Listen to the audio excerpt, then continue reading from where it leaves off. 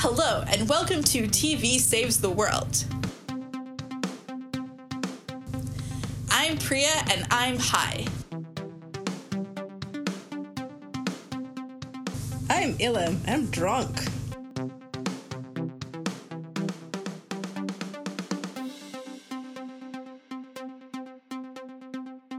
So Priya, here we are, and we're sheltering in place, and we're recording this remotely. And everyone thinks that this episode is going to talk about quarantines or plagues or the end of the world, and they're wrong because we've heard about all of that for the last 2 months, and we're sick of it. In a way, they're kind of right, which we'll get into later in the episode. But yeah, also, we don't want to really address it directly because we're sick of it, and we kind of figure that you're also sick of it. You will be by the time this episode comes out. Yeah, it's going to be in like a week, which is going to be like 5 quadrillion years. We'll all be old and gray.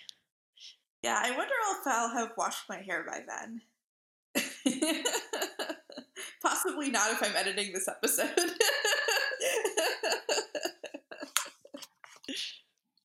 So, if we're not old, let's talk about the opposite of old. So, we've been looking for some escapism, and we've been thinking a lot about YA superhero shows. So superhero shows have been big, but like, why YA? What is it about superhero shows that makes them such a good fit for teenagers? So the reason is because if you really think about it, the themes of the kinds of stories that they tell, the themes are really, really similar. And I think it makes sense partially because, I mean, superhero comics were originally written for kids. So it would make sense that they would tailor the themes, at least initially, like in the famous stories, to like kinds of things that kids, like kid kind of logic, basically. It feels very adolescent, in a patronizing way, where you say, "Oh, there's the good guy and there are the bad guys," and that is generally something we associate with adolescent literature. But I think that's kind of an oversimplification because you can characterize, the foundation that way. I mean, there's the good guys and there's the mule. I think actually part of adolescence is, I would actually kind of characterize them sometimes even as pre-adolescent, like because I think part of adolescence is like getting past that point. So like with Marvel's Runaways, I don't think it's an accident that they're like pretty early on in their high school education, actually, as opposed to Daybreak where they're like a little bit farther on in their like they're a little bit older. But yeah, maybe that is splitting hairs, though. I don't know. I guess one of the things that a lot of superhero shows, when they're YA, have going for them is the sort of purity of heart. Someone who's older, you can't really trust them, right? Like if someone gave me superpowers, like you can't really trust that I'm gonna have the best intents of everyone in mind, because if I was a good person, I had like 30 something years to be a good person, and instead I have a cocktail in my hand. But if you're in high school, Yes, obviously, drinking cocktails is like not mutually compatible with being good.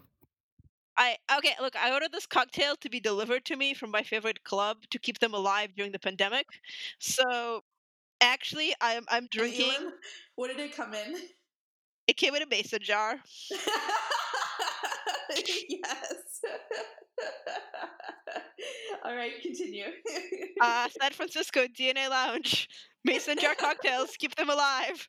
Um, By the way, I don't know why I'm razzing you because I am currently drinking water out of a poor man's mason jar, which is the insert to a magic bullet smoothie cup. oh, oh yeah, I have a lot of those. I have definitely drunk smoothies out of those. Yeah, so I'm just drinking water out of mine, which I feel like is, the next level of like mason jarness. And drinking water is a very adult thing to do, Priya. And I guess what I would say here is, look, the fact that we're even making fun of ourselves is a very adult thing to do. If we were teenagers, we'd be like, whatever. But adults are aware of their foibles, and they're aware of other adults' foibles. And so the idea that you can trust an adult with superpowers becomes all sorts of complicated. So you can't trust adults with superpowers. You gotta go with someone younger.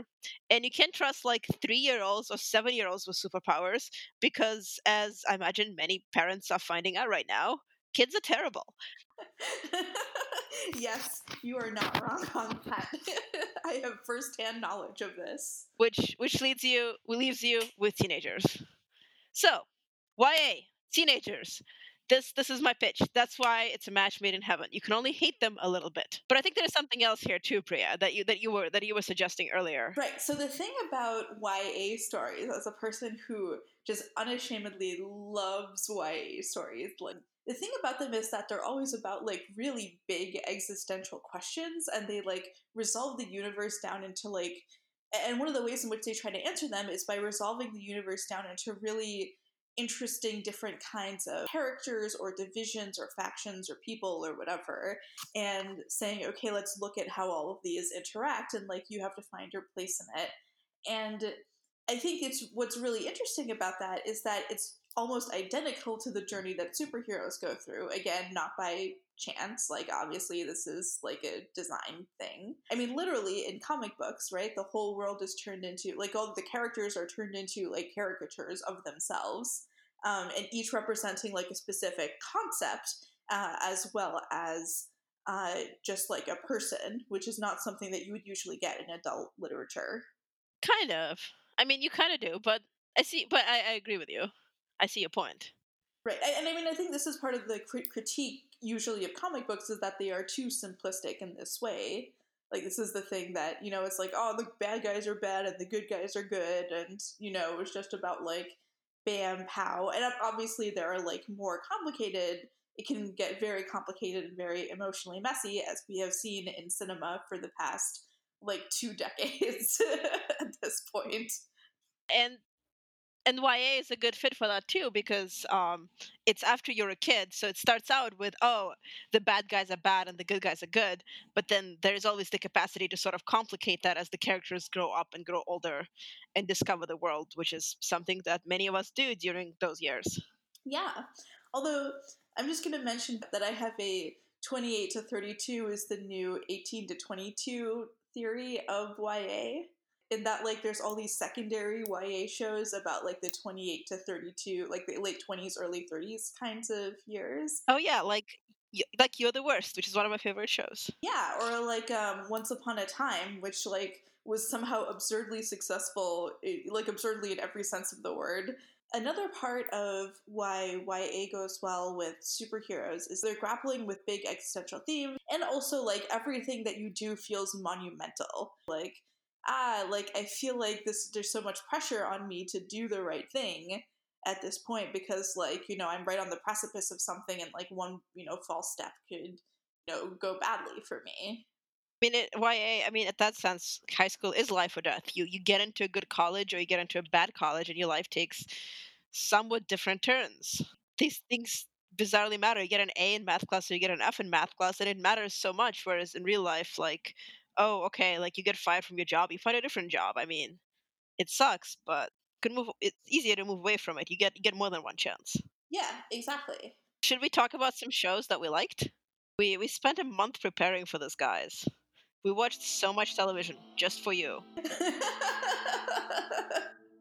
Yes, just for you. Obviously. Okay, what were we? Runaways. Right, Marvel's Runaways.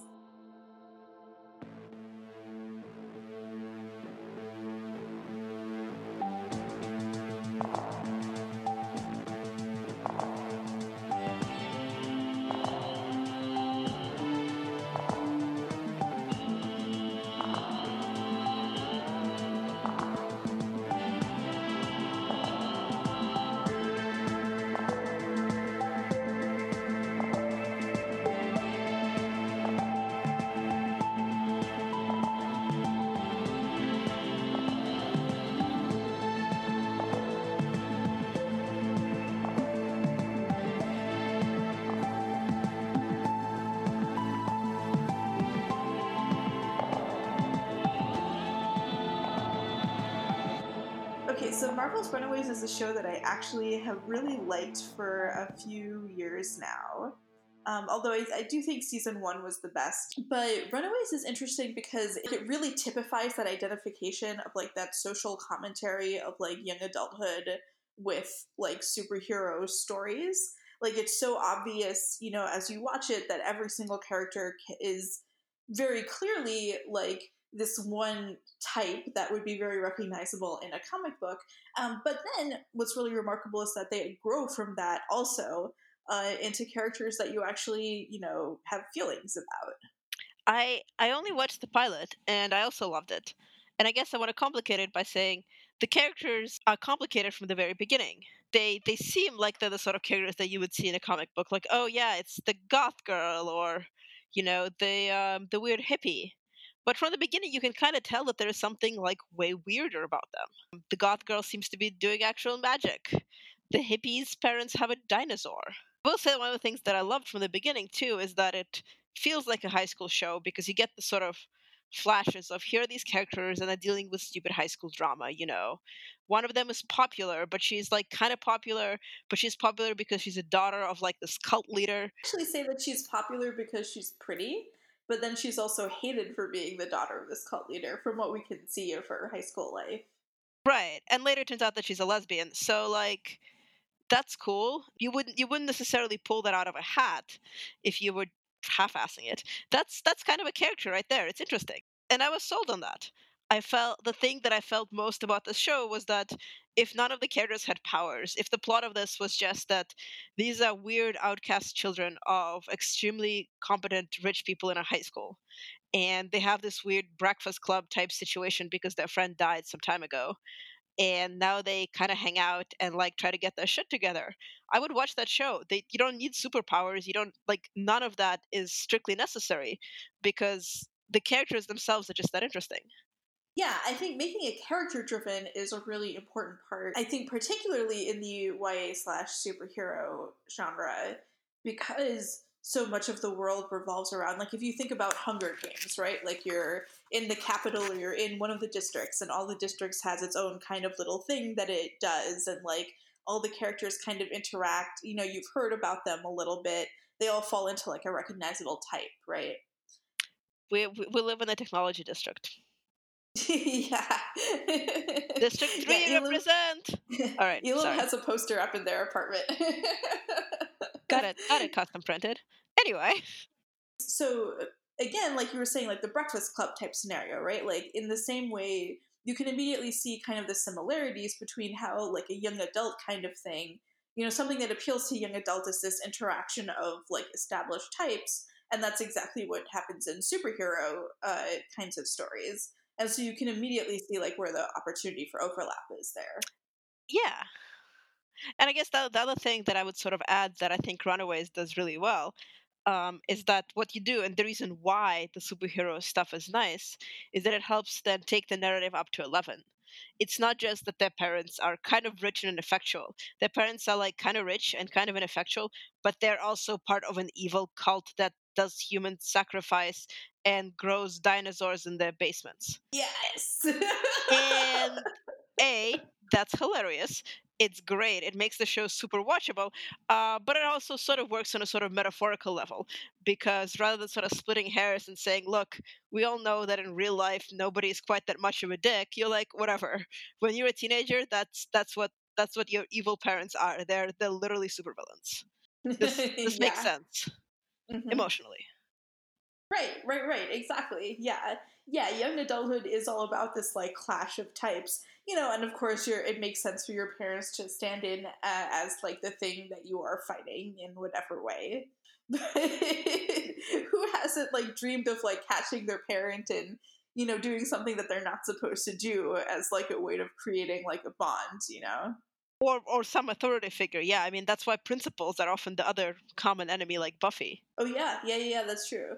Yeah, authority in general. It is interesting though that teachers are often helpful, and I think sometimes this does break down along like gender or class lines. Yeah, But yeah, certainly like you're set up with villains as well, so there is something to create conflict, and it's conflict that everybody can relate to. yeah, and it's a good point towards YA too, because in real life there really aren't that many authority figures.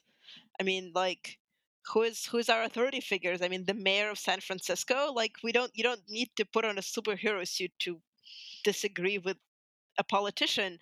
There are so many other legitimate ways to exert power.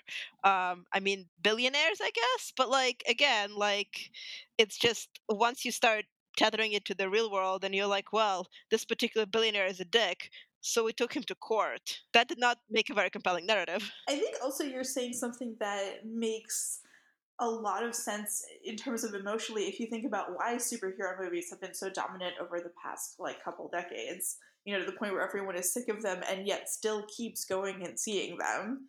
I mean, not Yeah. you, but me. Yeah. The reason why superhero movies have been so popular is because we have no moral authority, right? Like, we have all of these sources of authority that we kind of reach to because they're the best that we have, you know, like billionaires, like politicians, but we can obviously plainly see that they are all corrupt and like none of them should be considered legitimate sources of authority in any way. I mean, in as much as they're human beings, but I wouldn't, call Elon Musk a source of moral authority. See also the whole ventilator fiasco that Elon Musk put everybody through. I don't know if a microphone can truly capture the noise that I just made. I don't know if a microphone should truly capture the noise that you just made. I think you're right. What else do we want to say about Runaways? Right. Anyway, the point is that feels a lot like breaking free of your parents, like that process of young adulthood where you start to realize, oh shit, like my parents aren't like, you know, the iconic figures that I've made them out to be. They're actually just people. And Yeah. sometimes they do things for just their own benefit, but just because they had to. And like, how do you draw that line between like had to and like, you know, did it, you know, because it was a bad thing? Yeah, exactly. Or how a lot of people are sort of reevaluating a lot of Barack Obama's legacy, even though we're like, well, he was clearly a great guy and, he was probably a good president. But also in retrospect, he was coming from an understanding of the world that perhaps many of us no longer share. So even if you think that they're okay, you still have to sort of reevaluate where they were coming from and the decisions that they made. You know, surprisingly, my parents are 60 or, you know, in 60 something year old boomers. But one of the things that we all agree on unanimously is that Obama, like, actually wasn't that strong of a leader. Like, you know, didn't give his aides clear instructions. So they never really knew, like, what they were, you know, arguing for and, like, kept backing off from healthcare. Like, Nancy Pelosi had to talk him into it, you know, kept like making all these concessions prematurely that he didn't have to. Like, all of that took a toll on people. You know, like he really needed to step up more with messaging and he just didn't. Yeah, I mean, but like there was a point when he was a hero to a lot of us, and it's been this sort of moral reevaluation of no, he was just a human being who made mistakes, and even if he meant well, he didn't understand that he had to do all these other things too, and then we ended up in all sorts of bad situations, and also Trump got elected. Exactly. It's hard to like say that we are or not on the right side of like Obama caused Trump to get elected, right? Because we're very definitely not saying that. Yeah, just to But be clear. yeah, but at the same time, like part of the problem, and I think this is what superhero shows are trying to deal with, part of the problem is that sense of nuance of like, okay, but like how much is partially responsible for, like actively responsible for? Like at what point do you start holding someone accountable and at what point do you let these things slide? Just because the people who are older than you who are supposed to be in charge and fix everything mean well doesn't mean they can or that they will. You gotta go in there with your superpowers. Yeah. And you have to realize that you have superpowers, right? Like you have to kind of go through that sense of like, oh shit, I'm a human being and my actions matter too. Which I guess we are all going through right now, regardless of whether we're teenagers or not. That's true. Now that we have only one moral action that we can possibly do. I did two moral actions today. I didn't go out and I ordered a drink. Oh, very good. You're ahead of the curve. That's right, I'm drinking for freedom. In summary, runaways, rebel against your parents, have interesting characters, dinosaurs in a basement. I want to say it starts summary, but then it starts to get real really quickly in season 2, which is when it goes downhill also.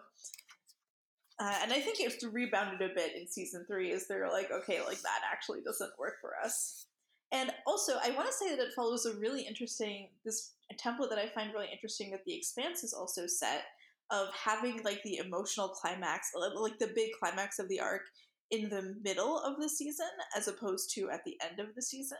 Have you noticed this? Like the mid-season finale type situation. Like not even the mid-season finale. Like yes, the mid-season finale, but the season is staggered such that like the arc that you would expect to be a season long like just ends up being staggered. So like for example, they do a big plot resolution with Jonah in the middle of season 2, like I think it's like season 2 episode 5 or 6 or something, and then they spend the rest of season 2 starting on this new plot, and then the season break is where you would expect the mid-season finale like break to be, Huh.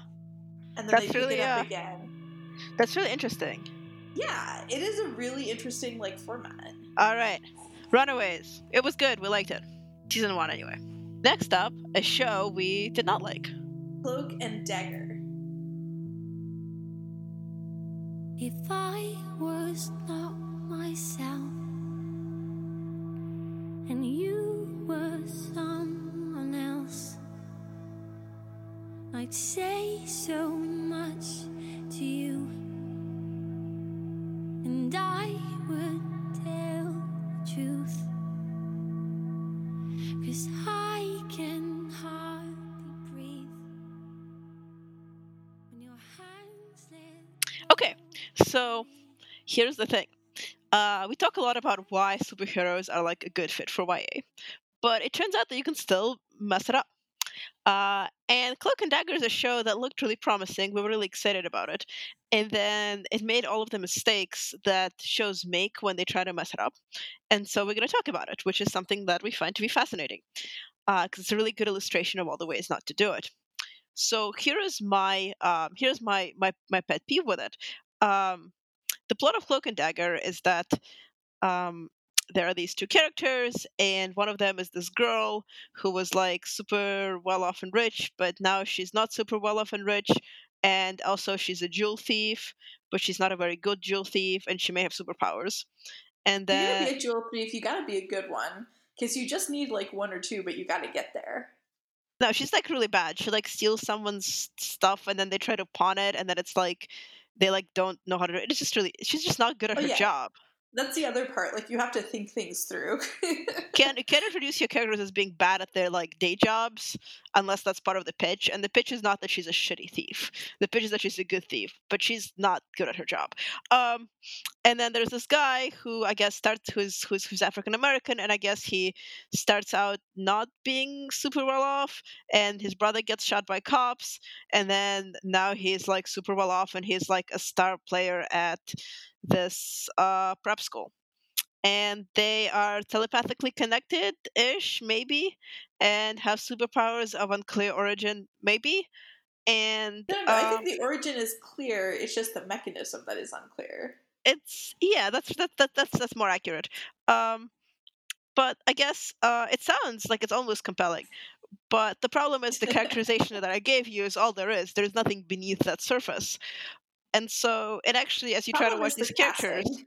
you just don't care about them. Like I wouldn't watch this show about if they didn't have any superheroes. There wouldn't be a show without any of the like ominous like music like about maybe them having superheroes, because there is nothing there in terms of characters.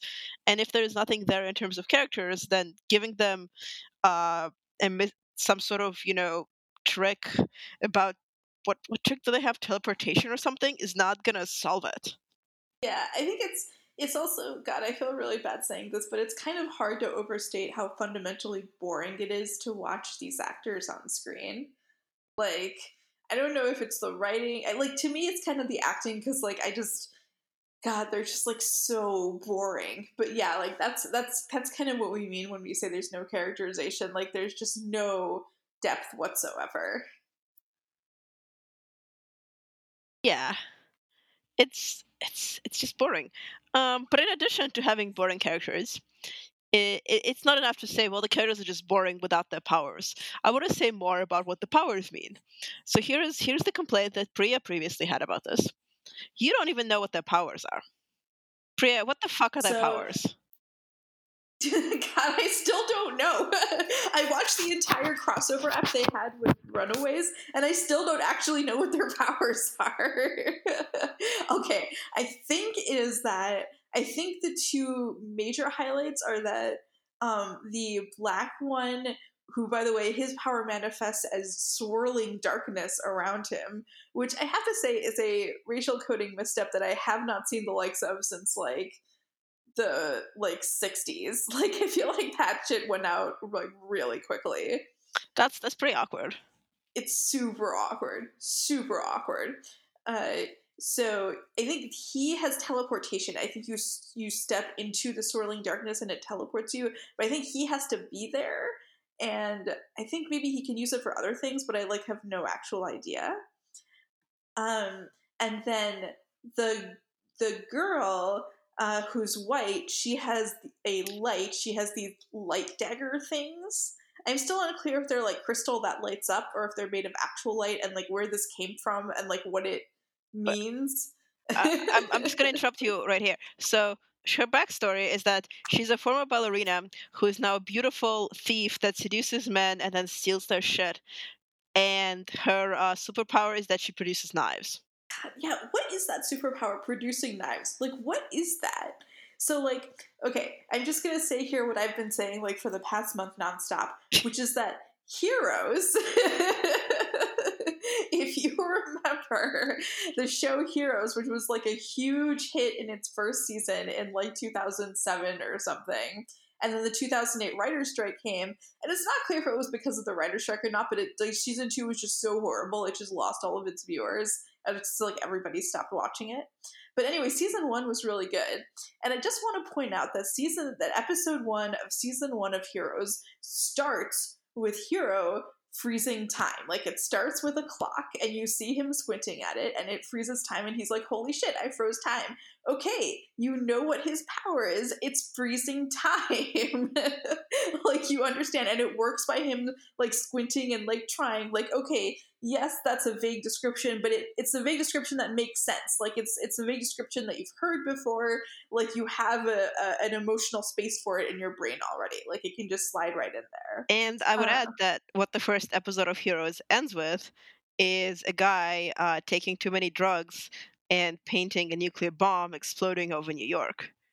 So that right there gives you a conflict because he's trying to not do those drugs as much, and it gives you power, and it gives you something to care about for the rest of the season because presumably you don't want a bomb to breaking up a little bit. And it gives you something to care about for the rest of the season because presumably you don't want a bomb. Oh shit, maybe it's me. You know what, let's break here now.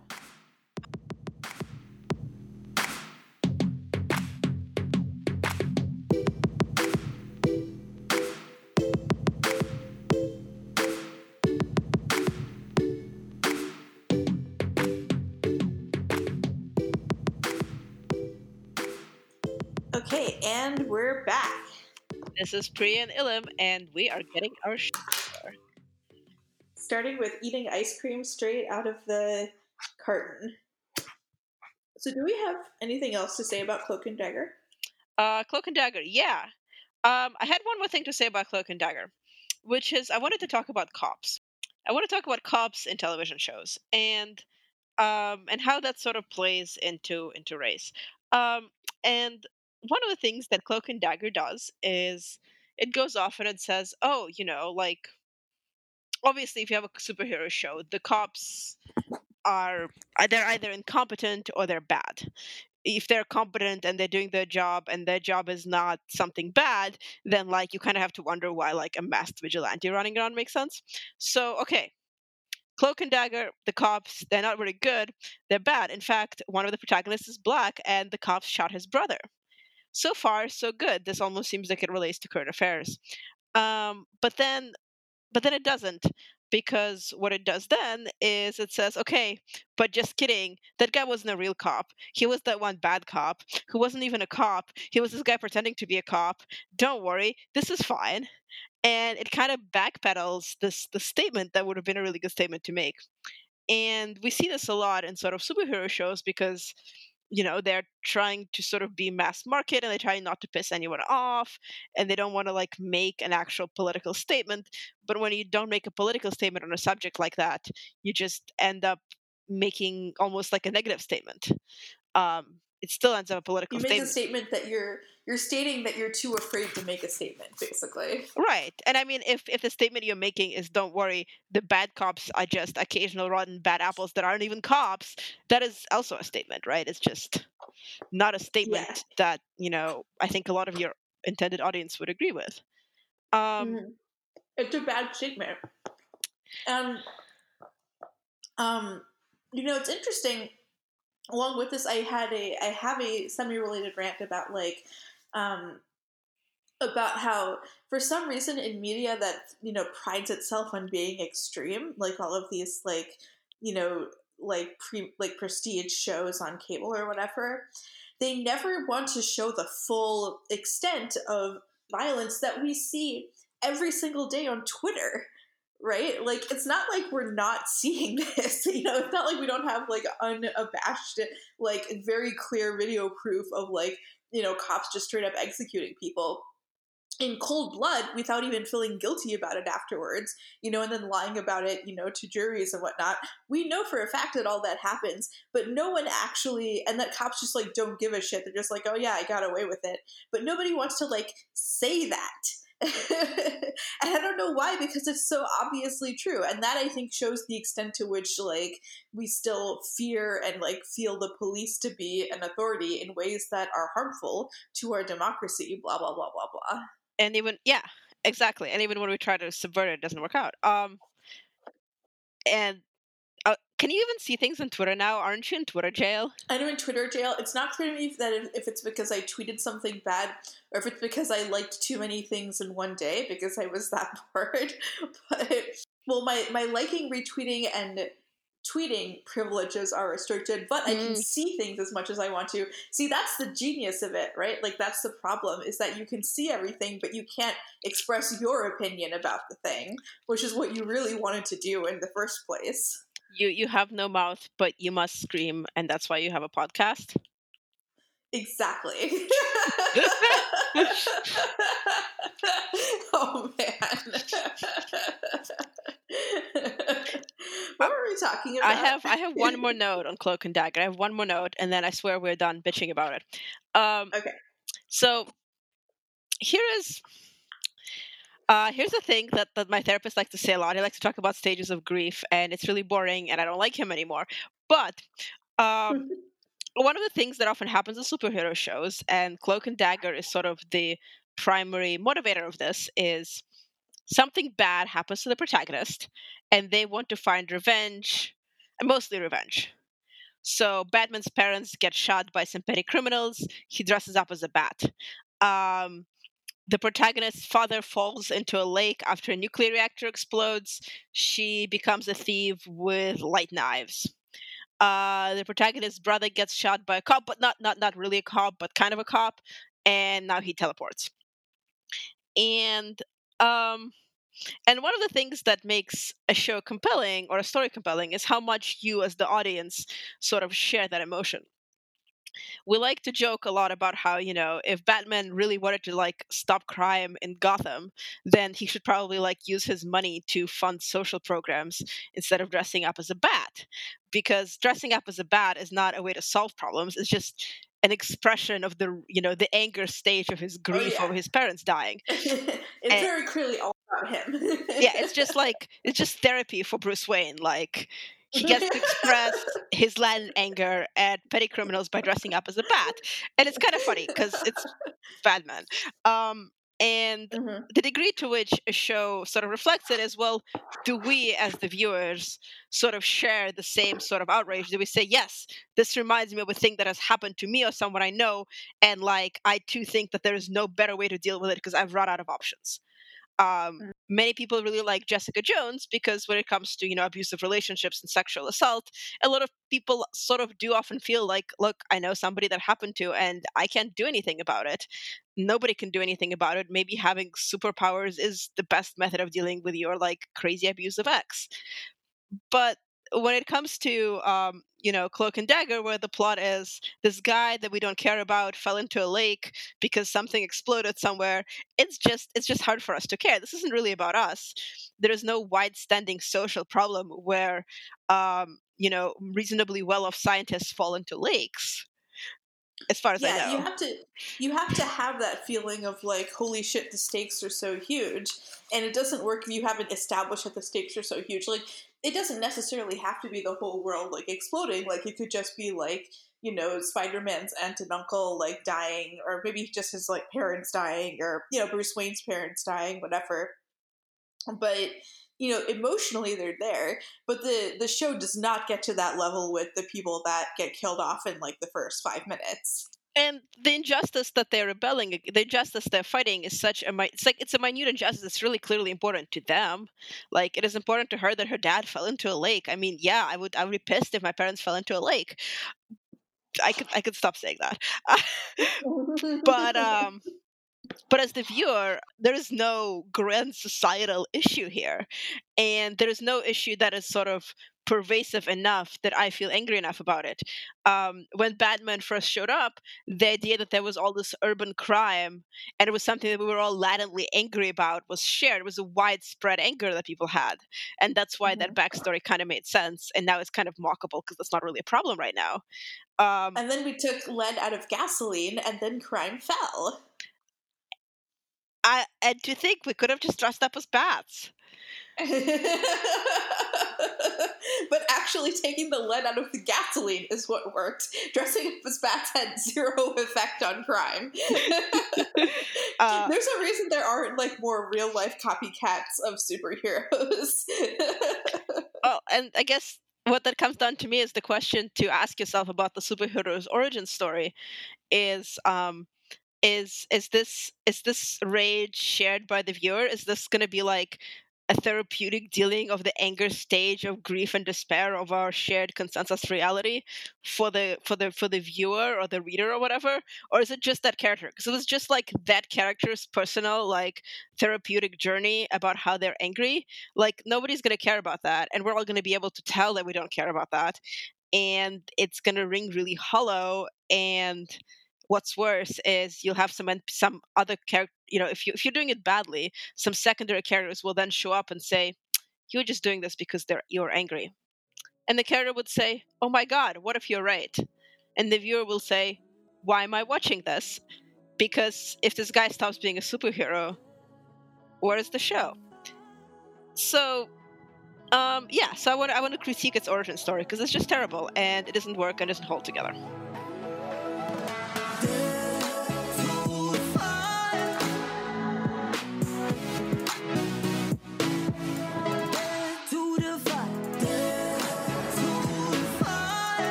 This segue in terms of like part of the thing about superheroes. Like, I think part of the reason why they go really well with social justice stories, which is another thing that we've been seeing a lot of, which is part of why they keep being around, is because they adapt really well to that framework. And that's why like the one exception to like superhero shows seeming like too much is the ones that are clearly social justice stories.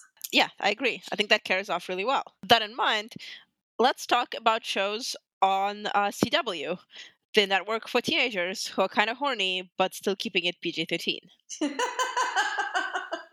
That's a very accurate summary of the CW. The interesting thing about the CW, and I don't know like where exactly this comes from, is that they have a real commitment to, I mean, in some ways to diversity. Like Supernatural, admittedly, is not like the most diverse show in the world. It's like super white. But in general, at least with the superhero shows, I feel like they have been trying more with diversity, which may just be that they were, more prominent when the diversity wave like was hitting the industry as it does every so often. No, I don't think that's it. I think they're actually much better at diversity. And I think part of it is that because they know that their audience is tends to skew younger, and sort of as a result somewhat more progressive, they know that their audience is gonna eat it up.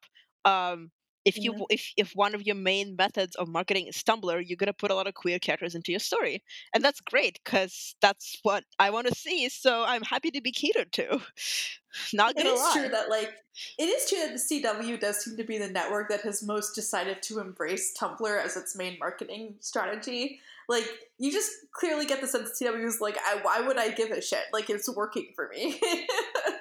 Which is true. It is working, and it should work for the CW. But at the same time, it's kind of refreshing. One of the things that comes up with a lot of superhero genre is that it seems really stuck in the 80s. It's all of these characters from comic books that came out decades ago. It's all of these stories that were written before the characters would have been born. It's continually using these really outdated references like Daredevil lives in Hell's Kitchen, a gritty neighborhood in New York of gritty, poor Italian immigrants.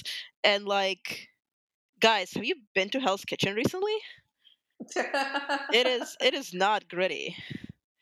I think the grittiest immigrant there is Gordon Ramsay. Yeah, that is pretty gritty, but like not I would watch that show, but that's not the show that Daredevil is. But I would watch that show. Yeah, can we have Gordon Ramsay as a supervillain? That would be awesome. Or a superhero. He's just super either way. I was just imagining a world where like our superhero is like defending the hilarious world of like fancy kitchens from arch villains.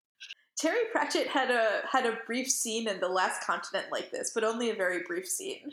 But as a result of that, they almost feel like one of the reasons why I sort of stopped watching is that they feel so out of date that it's just weird. And at least one thing you can say for CW multiverse shows like Black Lightning, Catwoman, all of that stuff is that by making their characters queer, they're at least somewhat updating a lot of those references. Not all of them. Black Lightning, which is a show that we watched, which is about a high school principal in an African American neighborhood who used to be a superhero, and he has retired to become a principal of this very nice prep school, but now he's drawn back into a terrible life of being a superhero because of gangs. It's really weird because it still feels sort of off the mark. Like the main villain is gangs, and like the cops are somewhat ineffectual against the gangs, but everybody gets arrested at a protest against gangs. People don't go to protests against gangs. That's not how this works. So that part just doesn't make any sense. But at least it's trying, and you sort of get this occasional feel of, oh, it's getting there. One of the subplots that comes up pretty quickly is that his eldest daughter, who's a lesbian, also has superpowers and is much more sort of socially aware and has her shit much more together than he does in that sense. He's much less delusional about, respectability politics and what that means. And that's a really compelling topic to tackle, but it's a topic that you can only tackle when you're sort of embracing both the idea that your characters might be minorities and are willing to sort of lean into knowing what your demographic is, and that your demographic is there because they are somewhat progressive, somewhat horny teenagers, and not like really bored TV critics that hope your show has a deeper meaning. I mean, that's why people like to dunk on the CW sometimes, right? Is because like they are so shameless about embracing the fact that they're there for horny teenagers. But I think like what all the dunking misses is that, you know, under the hood, like the writers and the audience have become very discerning, you know, and the production. And obviously Greg Berlanti has become famous, but I think part of like for doing the superhero shows, because he's also producing Supergirl and the Move Networks, blah blah blah. But like I think the thing that people kind of miss about that is that part of it is that he molded his shows to the CW aesthetic, which contain a lot of the things that his shows are famous for, like this kind of primetime soap opera, like, you know, very character driven, interconnected plots. Like those are also very much a feature of romance, you know, kind of, you know, things that appeal to like your horny teenage girl demographic. So strong like bonds between characters too, but then also a lot of conflict in every single thing. And then also bizarrely a lot of action. Like it moves the plot forward really quickly. And so that actually has a really interesting, I mean, it just makes for entertaining television as long as you don't like go too far one way or the other. And like they're pretty good at not going too far one way or the other. One of the main characters on Supergirl is a trans woman, right? I actually have no idea. Okay. I have only watched like half an episode of Supergirl. Yeah, I understand one of the main characters on Supergirl is a trans woman, and that's really cool. But I actually haven't seen a lot of CW shows because they're really crunchy and they're really fun to watch. But I'm always afraid that like I don't want to get sucked into it. I don't have the level of commitment that it's gonna uh, take.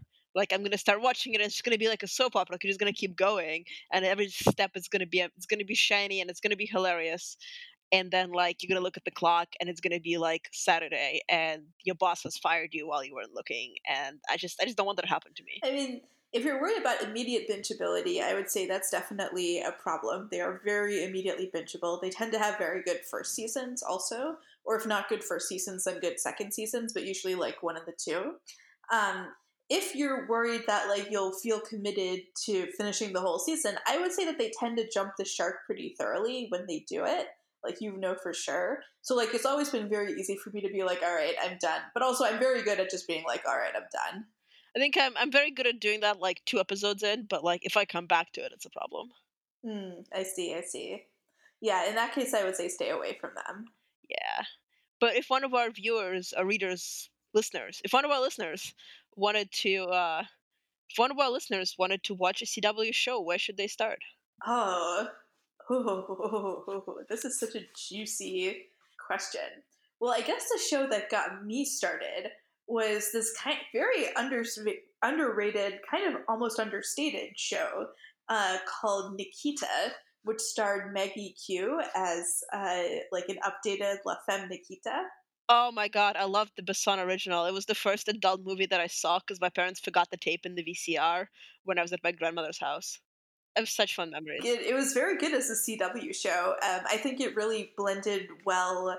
It really blended like like certain elements of the CW, like you know the soapiness, the high stakes, blah blah blah, but with like a more adult tone. Like it was a little bit edgier.